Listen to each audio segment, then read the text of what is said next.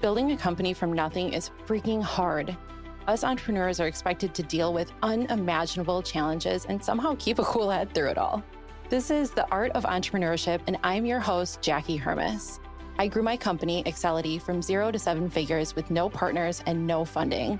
The Art of Entrepreneurship is a show where we cut through the BS and dig into what it actually takes to start and grow a company. If you give me your time, I promise it won't be wasted. Now let's get to work. Hello and happy Friday. On the Ish People Say episode today, we are talking about the terms "that's impossible" or "I can't." I am going to start this in a very straightforward way and say these phrases are a disease. To me, they are indicative of a closed mind, or at least a limited mind, and they often are said by people who are stuck in their ways that sometimes aren't the way it should be anymore.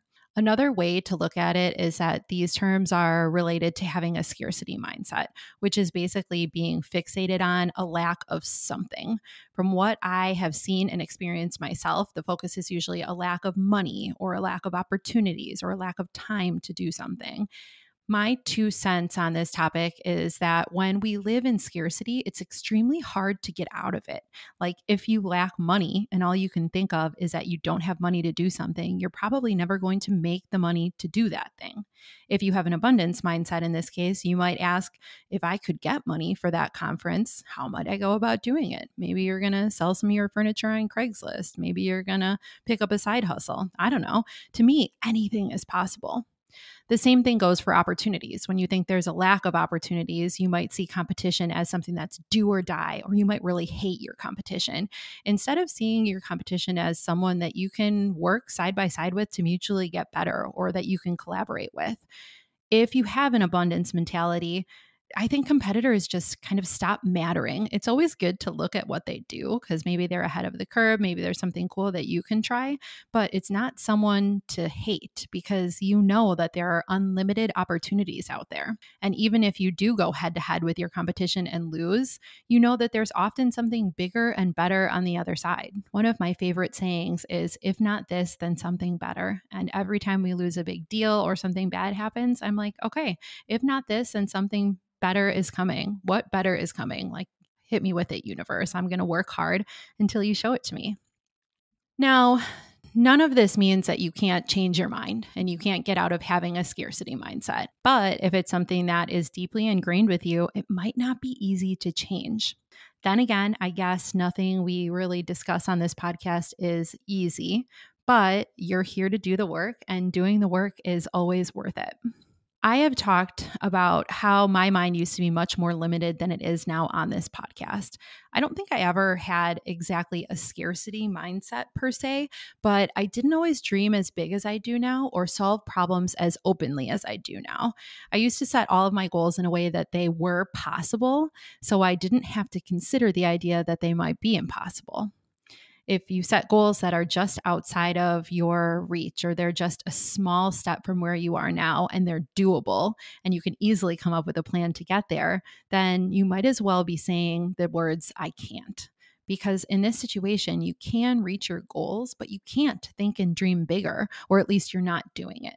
And you're only able to grow and change as quickly as your mind allows you to. And you're only able to reach the goals that are as big as your mind allows you to think and dream.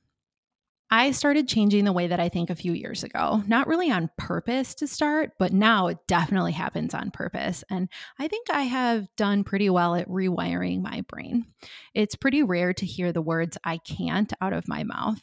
And I look at pretty much everything with a lens of what if we could?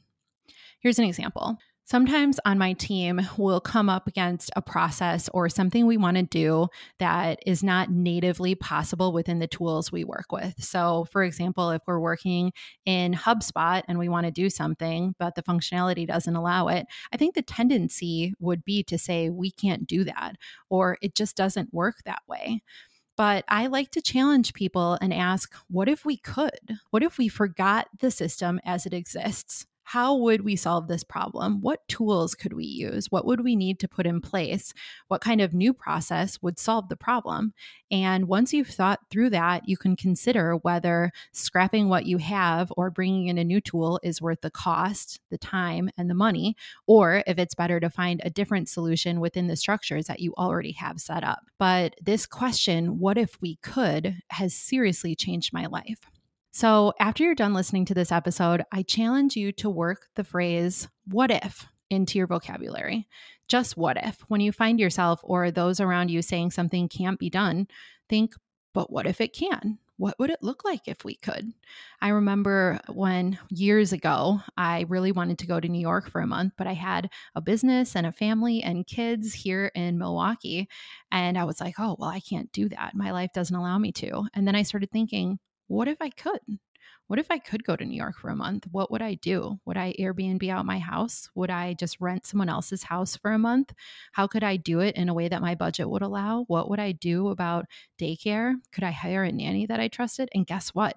I spent a month in New York City for 2 years, probably about 5 years ago. Well, 2 consecutive summers, I mean. And that's all from thinking, but what if I could? I think you will be surprised how much this small shift in just that one phrase helps improve your problem solving skills. It helps you think bigger or more openly, and it helps you ultimately dream bigger, set bigger goals, and reach even greater levels of success if that is what you're chasing. All right, we're keeping it short and sweet. Remember, the phrase is, but what if we could? I hope you work that into your vocabulary and send this podcast along to just one person that could use the help and that they should work what if we could into their vocabulary. Have an amazing weekend. Thank you so much for listening.